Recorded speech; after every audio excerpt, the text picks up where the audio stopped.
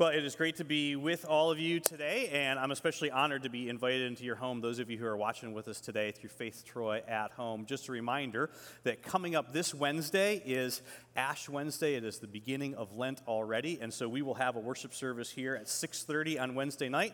We will be here in person. We will be in your home with you watching online if you would like to join us online. For those of you who are here in person, on Wednesday at 5 p.m. we will have our soup supper, so I hope that you will join us for that. Now, for these past 2 weeks, we have been in a series called Hiding Place, and throughout this series, we have been talking about what it is that Jesus wants to build in every single one of us as we spend a lifetime following him, and we've said that it's a faith that actually overwhelms and it overshadows fear. And every single week in this series, we've kind of paused for a moment to look at this and to think about this and to really reflect on it and say, okay, out of all the things, think about it, of all the things that Jesus would want to do in any of us, in you, in me, in any of us over the course of a lifetime, right? Over the course of a lifetime. Why in the world would this be the thing? Why would this be the goal or the destination where Jesus wants to bring all of us to? And we said each week we made some kind of surprising and sometimes unexpected discoveries. We said that this really, this kind of faith, this is the only kind of faith really that is most honoring. This is the kind of faith that is most honoring to our Heavenly Father. We said, remember, think about being a parent, right? And overhearing one of your kids say to their friends, yeah, I know that's what my dad did, but I trust my dad, so I believe my dad will do what he said he would do. I know that's what my mom did, but I trust my mom, so I believe my mom will do what she said she will do. We said, imagine hearing your kids talk to one of their friends that way. How honoring would that be for you? Or for me as a parent. And when we said this kind of faith, this is the only kind of faith really that frees us to love other people. Because Jesus came into our world to love the whole world. And so as his followers, that means that Jesus actually wants us to love the whole world. And the only way that we can do that is to get rid of the fear of the things and get rid of the fear of the people that can hurt us in this life. And then last week, we talked about the fact that this kind of faith, this fearless and confident faith, we talked about the challenge of having this kind of faith in the midst of unanswered and unfulfilled prayers. Because we feel like oftentimes those experiences communicate to us that God isn't paying attention to us, that God doesn't care for us, that he's not with us, that somehow we've been abandoned. And we saw how the emotion of shame that all of us have experienced in the midst of those moments, how the emotion of shame can try to force us or pull us away from our Heavenly Father. And yet we were reminded through a powerful section of Scripture that Jesus felt that kind of shame. Jesus felt the shame of unanswered, unfulfilled prayers. And instead of letting that separate him from his Heavenly Father, he sat down right next to, at the right hand. He scorned that shame. And he sat down right next to, at the right hand of his Heavenly Father, which is exactly where Jesus invites you. It's exactly where Jesus invites me. We discovered that the idea of having a fearless and confident faith, it does not mean that we never experience the emotions of fear or anxiety. Rather, it means in the midst of experiencing emotions that cause all kinds of fear and anxiety in every single one of us. It's in the midst of experiencing those feelings that Jesus shows us that a fearless faith is about learning how to trust our Heavenly Father in those moments when I fear and when you fear the most. And so today, as we wrap up this series together, I want us to look at one more section of Scripture that really is awe-inspiring, and it's also very challenging. It's challenging because it reminds us that this kind of a faith that actually overwhelms and it overshadows fear, that this was never meant just for me or you. That this kind of faith was actually meant for everyone. It reminds us that this kind of faith, that there is an original version of faith in Jesus that had its primary apologetic rooted in these three things right here. That there was once a version of faith that caused people to look in and to lean in, as strange as what oftentimes is heard or taught or what is meant when we talk about things about Scripture. There's once a version of faith that caused people who lived in a culture very different than the kind of culture that Jesus taught about, who lived in a world very different than the teachings of Jesus. There was once a version of this kind of faith that caused people to actually lean in and pay attention rather than turn away. Now, the event that we're going to read about together today, it takes place about 2 months after Jesus is crucified. And so all the events, all the experiences, all the emotions of that event, of the crucifixion, they are very fresh in the minds and in the hearts of Jesus' followers. And again, it takes place just 2 months, not 2 years, not 20 years, not 120 years, just 2 months. And it's found in the book of Acts, chapter 3. If you want to follow along with us, you can use the Church Center app, you can use the Bible in front of you, you can use your outline. And as we said in the first week of this series, the Gospels are all about, Matthew, Mark, Luke, and John, the Gospels are all about Jesus, but the book of Acts is all about the apostles after the resurrection of Jesus. And this is really important for you to know and for us to remember, especially if you're new to church or if you're new to Jesus, or maybe you wouldn't quite describe yourself or think of yourself yet as being a follower of Jesus. But what we're going to read together today, this isn't a Bible lesson, this isn't a Bible story, this is not a myth, it's not a legend, it's not a fairy tale, it's not any of those things. This is, in fact, a historical event that took place about 2 months after Jesus was crucified. And a doctor by the name of Luke was so intrigued and so interested in all things Jesus that he went out and he interviewed all the eyewitnesses that he could find that could speak firsthand about the events of Jesus' life. He interviewed all of them, took all that information, and he compiled a record of those interviews, of those accounts. And then he began to travel all throughout the Roman Empire with another person that is going to be familiar to many of us, a man by the name of Saul of Tarsus, otherwise known as the Apostle Paul, who planted the first churches all throughout the Greek and the Roman Greek and Roman cities, and who found a way to communicate with a culture that was so completely contrary to the teachings of Jesus, and yet he was remarkably, remarkably successful in doing that. And while Luke's gospel is a compilation of all these first-person accounts, the book of Acts is, in fact, Luke's first-person eyewitness testimony about all the things that took place after Jesus rose from the dead. And Luke tells us that immediately following the resurrection, there was all kinds of questions. There was lots of discussion going on about Jesus because there were Jesus sightings that were happening everywhere in those first 2 months after the crucifixion. And so the apostles, these 12 famous guys that we hear about, they very quickly became the spokesman of this brand new movement called the Way. It wasn't called Christianity at this point. It was just simply called the Way because Jesus often said that he was the way. And he was the truth, and he was the life.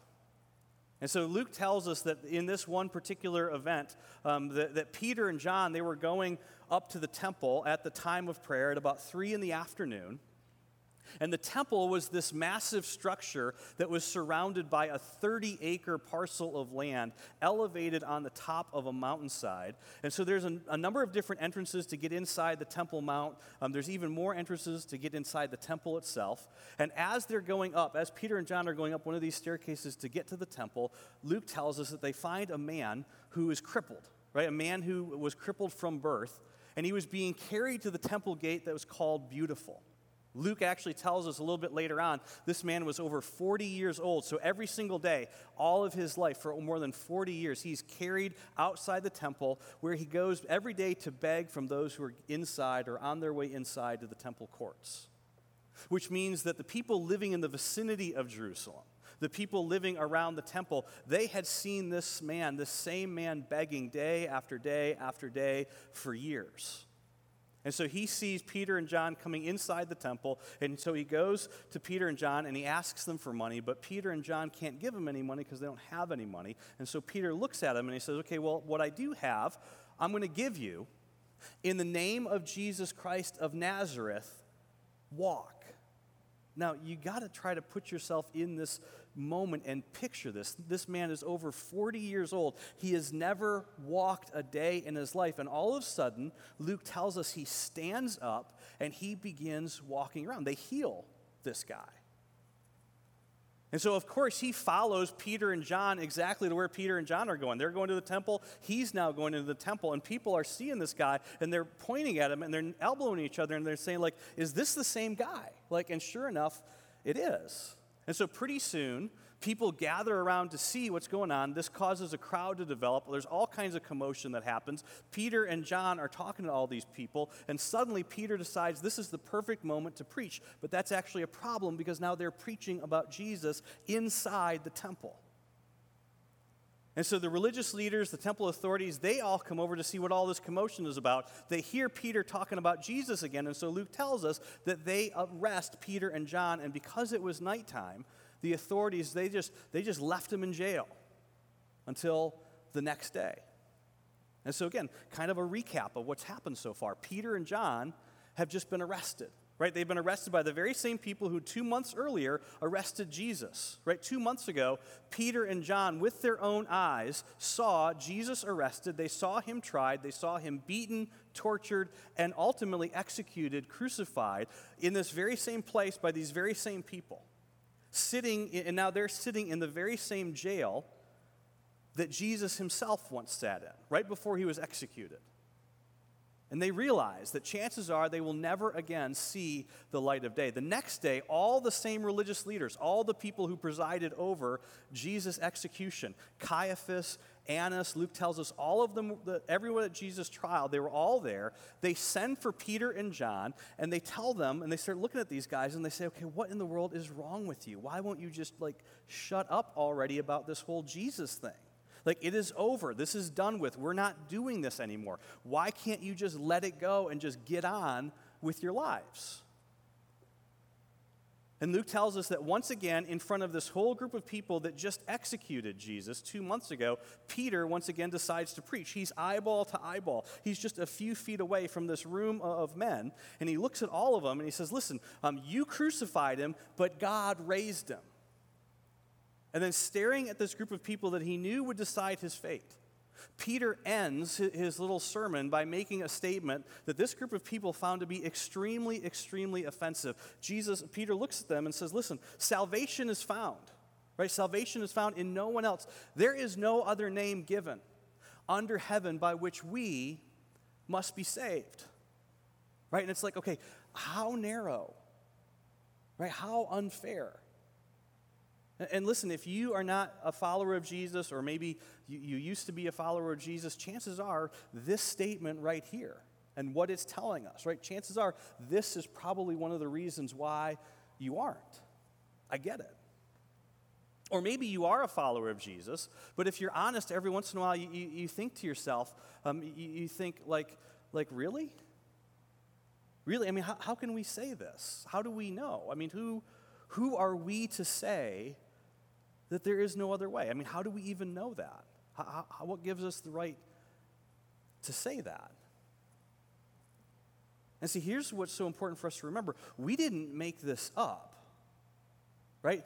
The Apostle Peter, standing in front of a group of people that he knew would determine whether or not he lived or died, he looked at them right in the eye and he said, listen, you crucified him, God raised him, and there is no other name.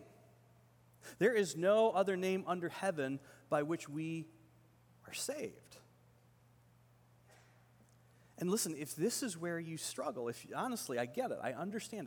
If this is your struggling point, right, when it comes to Jesus, if this is the part you're not quite certain of when it comes to Jesus, I get it, right? I get it. I would just ask you to try to hear these words through the experience of Peter and John. Because Peter and John had seen their best friend, their leader, their teacher, their rabbi. They saw him 2 months earlier, beaten, tried, tortured, crucified, dead, and buried. And then a couple days later, they had breakfast with him on a beach. Listen, and when you have breakfast with someone who used to be dead on a beach, listen, you say things like this. When you have breakfast with a guy who was dead a couple of days ago, and he tells you that he is the Son of God, he tells you that he is the Savior of the world, listen, I think you get a little excited. And I think you believe whatever it is he tells you. And so Peter, right, 2 months earlier, again, think about this. 2 months earlier, Peter, who was so intimidated by a middle school girl that he denied even knowing Jesus, Now, 2 months after, right, 2 months after the resurrection, suddenly Peter is in a room and he's staring down the very same people who had Jesus killed and executed, and he's telling all of them, listen, you killed the Son of God, but don't worry because God raised him from the dead. And regardless of what you say and regardless of what you do to me, Peter said, you need to understand. You need to understand there is no other name. There is no other name under heaven by which we are saved. Annas, Caiaphas, all of us, all of you, you need to understand. You need to know. There is no one else. There is no other name that saves us. And then Luke tells us that when they, right, this is Annas, Caiaphas, the high priest, the Jewish ruling council, everybody, when they saw, all the people present at Jesus' execution, when they saw the courage of Peter and John, and they realized that they are nothing more than unschooled, ordinary men. They're just a couple fishermen. They were astonished because they took note that these men had been with Jesus. And then Luke gives us this very interesting bit of information that we oftentimes miss, especially if this story is familiar to you. But since they could see, since the Jewish ruling council, the high priest, since all of them could actually see the man who had been healed, right? Because they brought him in too. Since they could actually see this guy who was just miraculously healed standing in front of them, there was nothing that they could say. Everybody believed that God has done a miracle through the words of these men. Everybody thinks that God has done this miraculous, incredible sign through the words of these men. And so Peter, they send Peter and John out of the room. They send the guy who was formerly crippled out of the room. They talk amongst themselves, and they're like, what do we even do with this? How do we handle this? Everyone believes God has done a miracle through them. And so Luke tells us that the whole group of people, they bring Peter, they bring John, they bring the formerly crippled guy, they bring them all back in, and they threaten all of them, and they tell all of them, just keep your message to yourself and don't ever speak again in the name of Jesus. And they let them go. Right? And where do you think Peter and John, after this, where do you think Peter and John went? Did they go rent themselves a couple of mules and hightail it off into the wilderness, never to be seen again? Right, saying to themselves, hey, we're so lucky, right? We just barely made it out of there alive. Is that what they did? No. Because, right, when you have breakfast with somebody who rose from the dead, think about that. You lose all your fear and you lose all your concern about this life. And so Peter and John, they actually decide to go back to where the other followers of Jesus are, who are waiting and wondering and praying and trying to wrap their minds around the idea that possibly they're going to have to attend 2 more crucifixions. Right? Peter and John, they go back to this group, they report about everything that happened. And then Luke tells us that in that moment they had a prayer meeting. And Luke actually records for us, beginning in verse 24, what it is that prayer meeting sounded like after everything they had been through. After everything that they had experienced, after what almost happened to them. And before we read this together, here's the question I just want you to think about for a minute. Like, what would you pray in this situation? Right? This is what I want you to think about. What would you pray if this had been you? If you had just gotten out of jail, right, and you know that the people who were threatening to kill you, they just killed your best friend, right? What would you do in that moment? They're in the same place that all these events that happened to Jesus, they happen to them. They know as followers of Jesus they're being watched. They know they're being followed right now. Right? What would you pray? What would I pray? Luke actually tells us what they prayed. In verse 24, Luke tells us this. He says this, when they heard, that is when the other followers of Jesus heard the whole story from Peter and John, when they heard, they raised their voices together in prayer to God. And this is their prayer. Sovereign Lord. Right? In other words, God, we recognize that you are in charge of everything that is happening right now. Right? Sovereign Lord, you made the heavens and the earth and the seas and everything in them. Isn't this how we pray? Right? No, we say, Dear Heavenly Father, thank you for this day, right? How small? How small? Sovereign Lord, you made the heavens and the earth and the sea and everything in them. Right? In other words, God, we recognize that you are the one who is in charge of everything that's happening right now. We recognize, even though it looked like Emperor Tiberius was in charge, no, God, we understand, no, you are the one who is in charge. You are the one who is in charge of everything that is happening in our world. You spoke, they continue, you spoke by the Holy Spirit through the mouth of your servant, our father, David. Right? This is King David.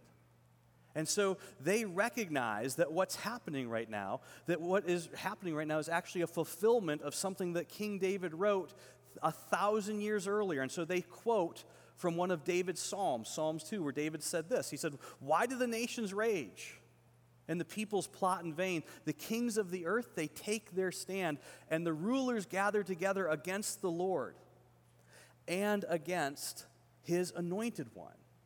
Right, again, this is written, David writes this 1,000 years before Jesus is even born. And David isn't writing about events happening in his own day. No, David is looking forward to some day in the future where God would actually keep his promise, when God would send his anointed one, his Messiah. And so they quote this psalm because they believe that that day has finally arrived, that what David spoke of, what Isaiah spoke of, what all the prophets spoke of, what they all looked forward to, the coming of God's anointed one, that had happened, that God finally fulfilled his promise by sending Jesus. And so they stop quoting the psalm, and then they recognize, and listen to this, if this is familiar to you, don't miss this, especially in our current world. They recognize how the events that they just experienced over these past 2 months, these 2 months that left them in fear and anxiety, they recognize how those events were actually used and the fulfillment of this prophecy.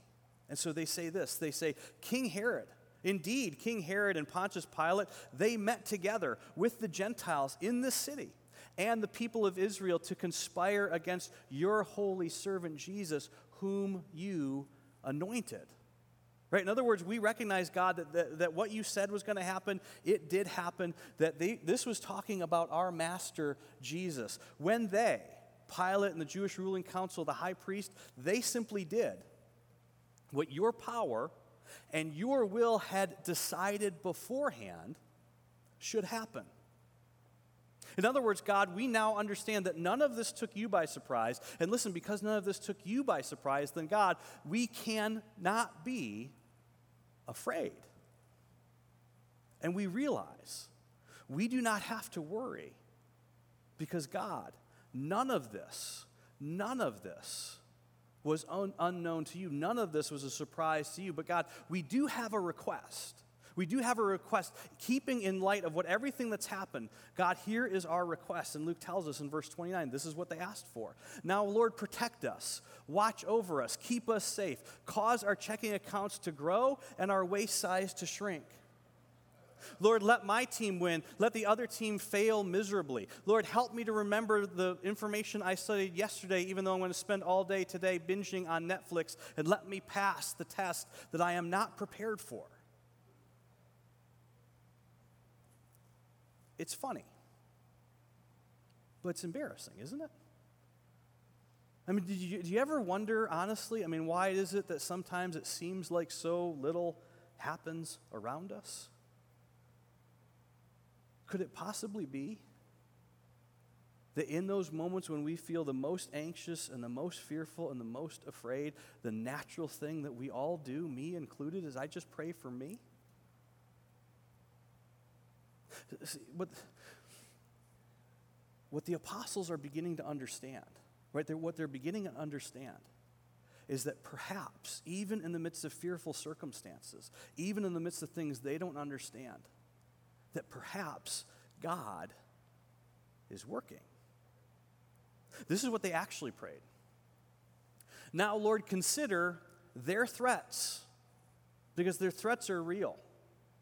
There are people who are trying to hurt us. There are people who are trying to plot evil against us.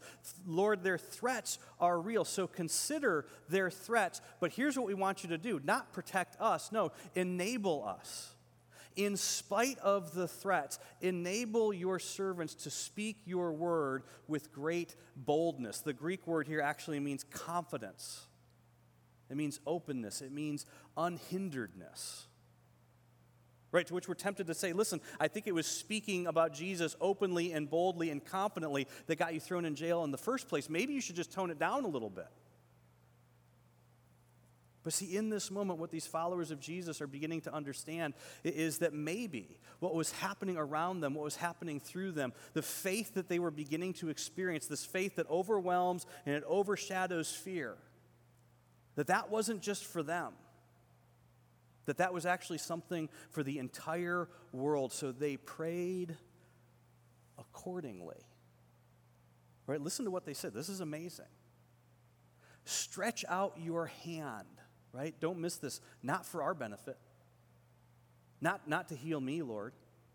Not to bless me, Lord. No, Lord, stretch out your hand to heal and perform miraculous signs and wonders through the name of your holy servant Jesus, so that everyone will know that Jesus is in fact your one and only Son. And then Luke tells us that after they prayed, the place where they were meeting, it was shaken. And they were all filled with the Holy Spirit, and they all spoke the word of God boldly, confidently, openly, unhindered. Now, we need to pause here for just a moment, and we need to talk about this word for just a second right here, bold. Okay, this is really important. Please do not miss this. Boldness is not weirdness. Boldness is not loudness. Boldness is not anger, and boldness is not hate. Right? Boldness is none of those things. Boldness is all about opportunity. Boldness is about taking advantage of the opportunities that our Heavenly Father presents us with in all situations. That's what's happening throughout the course of this event. Right? Boldness is actually deciding to say something when it would be much easier to say nothing at all. Boldness, right? Boldness, in fact, think about it this way. Aren't you grateful? Aren't you grateful that someone was actually bold with you? Aren't you grateful that somebody actually took a chance, they took a risk, and they were open with you? They were confident with you about what they knew about Jesus. Aren't you thankful for that? Aren't you grateful that there was a group of followers of Jesus someplace who you didn't even know, that gave up some of their time, they gave up some of their money, they gave up some of their resources, their giftedness, their energy to make a place and create an opportunity for you? You didn't even know them yet, and yet they did that for you. That's boldness, that's openness, that's opportunity. Boldness is what made the church a movement and not simply another institution. And see, Luke tells us that these first followers of Jesus, when they went out and they spoke the word of God boldly, he gives us this key piece of information. He tells us that they did this in such a way that people were in fact drawn to Jesus. And see, their boldness, right? Listen, don't miss this. Their boldness, it was not about doctrine. It was not about heaven or hell. Their boldness didn't even focus on sin. Their boldness was all about a singular event that is at the center of absolutely everything that we believe as followers of Jesus. Luke tells us that the apostles, right, with great power, the apostles, they continued to testify to the what of the Lord Jesus? The teachings of the Lord Jesus? No. The parables? No. The stories? No. The activities of the Lord Jesus? No. With great power, the apostles continued to testify to the resurrection of the Lord Jesus. Their confidence, it was not linked to some change in personal status. Their confidence was in no way linked to some increase in their influence. Their confidence was not linked to some sudden elevation of their status within society or culture. It wasn't linked to some type of stabilizing force that happened in society. It was not linked to any of those things. None of that changed in the course of those 2 months. None of the things that caused them fear and anxiety previously went away. All of them were exactly the same. Their confidence their openness, it was rooted in the resurrection of Jesus. And see, here's the amazing thing about this. Because they believed that Jesus rose from the dead, they were fearless. They learned how to trust their Heavenly Father in spite of their fears. And whenever you have that kind of fearlessness, it always results in selflessness. Because when you stop fearing personal loss, you become more selfless. When you stop fearing personal loss, you become more generous. When you stop fearing personal loss, you become more compassionate. And it was the generosity, it was the compassion, and it was the selflessness of these first century followers of Jesus that caused a pagan, fearful culture to lean in. And see, do you know why we can not be afraid as followers of Jesus? Do you know why we can actually live with confidence and openness as followers of Jesus? Do you know why we can be confident in our faith and confident of what it is that we believe? It's not because threats get eliminated. It's not because laws get passed. Right? It's not because of any of those things. The reason we have confidence, the foundation of our confidence, the reason that we can actually live without fear, in spite of what is happening around us, is because God raised Jesus from the dead. And because He lives, right, you and I can face tomorrow. Because He lives, then we no longer need to live in fear. Because He lives, you and I can actually be confident. Because He lives, we can be compassionate, we can be generous, we can be selfless and attentive to the needs of other people. Because He lives, we can live in a way that draws people in as opposed to pushing them away.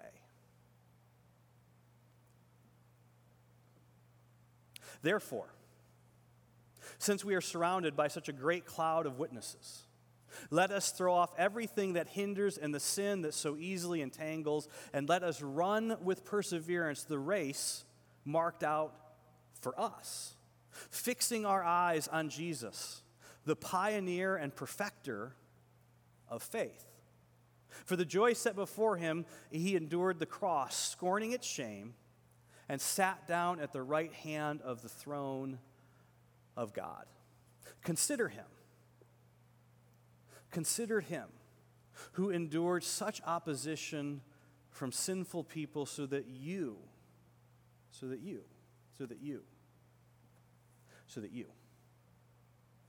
would not grow weary and lose heart. What will one day be said about our generation of church? What will the story of our race, what is that going to sound like someday to the generations coming after us, to the generations coming behind us? Will it sound like this? As the rhetoric in the nation grew louder and louder, and as it got nastier and nastier, not only in America but all throughout the world, as people took sides, as compassion waned, as division increased, as circumstances got progressively worse, there were some who seemingly, surprisingly, were not afraid. They were informed, absolutely, but they were not panicked. They were involved. They were very involved. They were very engaged, but they were in no way divisive. They were responsible, and yet they were still compassionate and kind. They had personal conviction, absolutely, but they were in no way judgmental. It seemed as if they had found a refuge from all the storms. It seemed almost as if they found a place to hide from trouble, but not from life. They were the followers of Jesus. And the amazing thing about them is the worse things got around them, the better they got. What will be said about our generation of church? Because understand, We do not go to church. We are church. We are the stewards of what it means to follow Jesus in this generation, in this race, the one that our Heavenly Father has marked out for us. So here's the question I want to leave you with. What do we want to live out for the next generation in response to the fearfulness and the anxiety of life in this generation? And see, once again, it's Luke who gives us a big, big hint. Because Luke tells us that there was absolutely something that was powerfully at work amongst the followers of Jesus in the first century. Amongst all the anxiety, all the loss, all the persecution, in the midst of all the unknowns and all the worry, there was absolutely something that was so powerfully at work. Was it God's hate? No. Was it his anger? No. Was it his wrath? No. Was it apathy? Was it indifference? No. Luke tells us very clearly, very specifically, it was God's grace that was so powerfully at work among them all, the followers of Jesus. Heavenly Father, my prayer for us today, not only for our church, but Father, for the church, your church, the followers of Jesus, wherever they're found in our world today. Father, my prayer, Holy Spirit, my prayer for all of us is that one day, someday, the story of our race would be worth telling.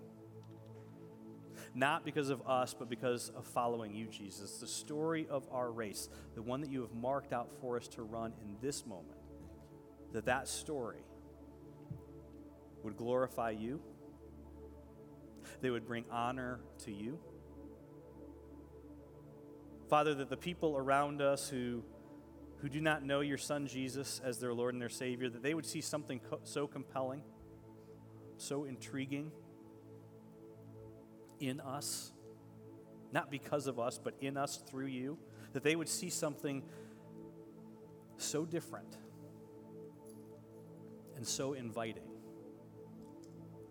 that Holy Spirit, you would allow them to lean in, to ask a question, and that as your church, that we would be bold, meaning we would look for opportunities, that we would work together to create opportunities for people to come where we can bring Jesus into every relationship, opportunities where we do have to say something. And Father, we know that's never easy, but we know it's why we're here. We know it's the race you've called us to. And so, Holy Spirit, we simply ask you to give us the grace we need to love you, to love each other, and to love our world well. Jesus, the way you have loved so well. We ask all of this, Jesus, in your name.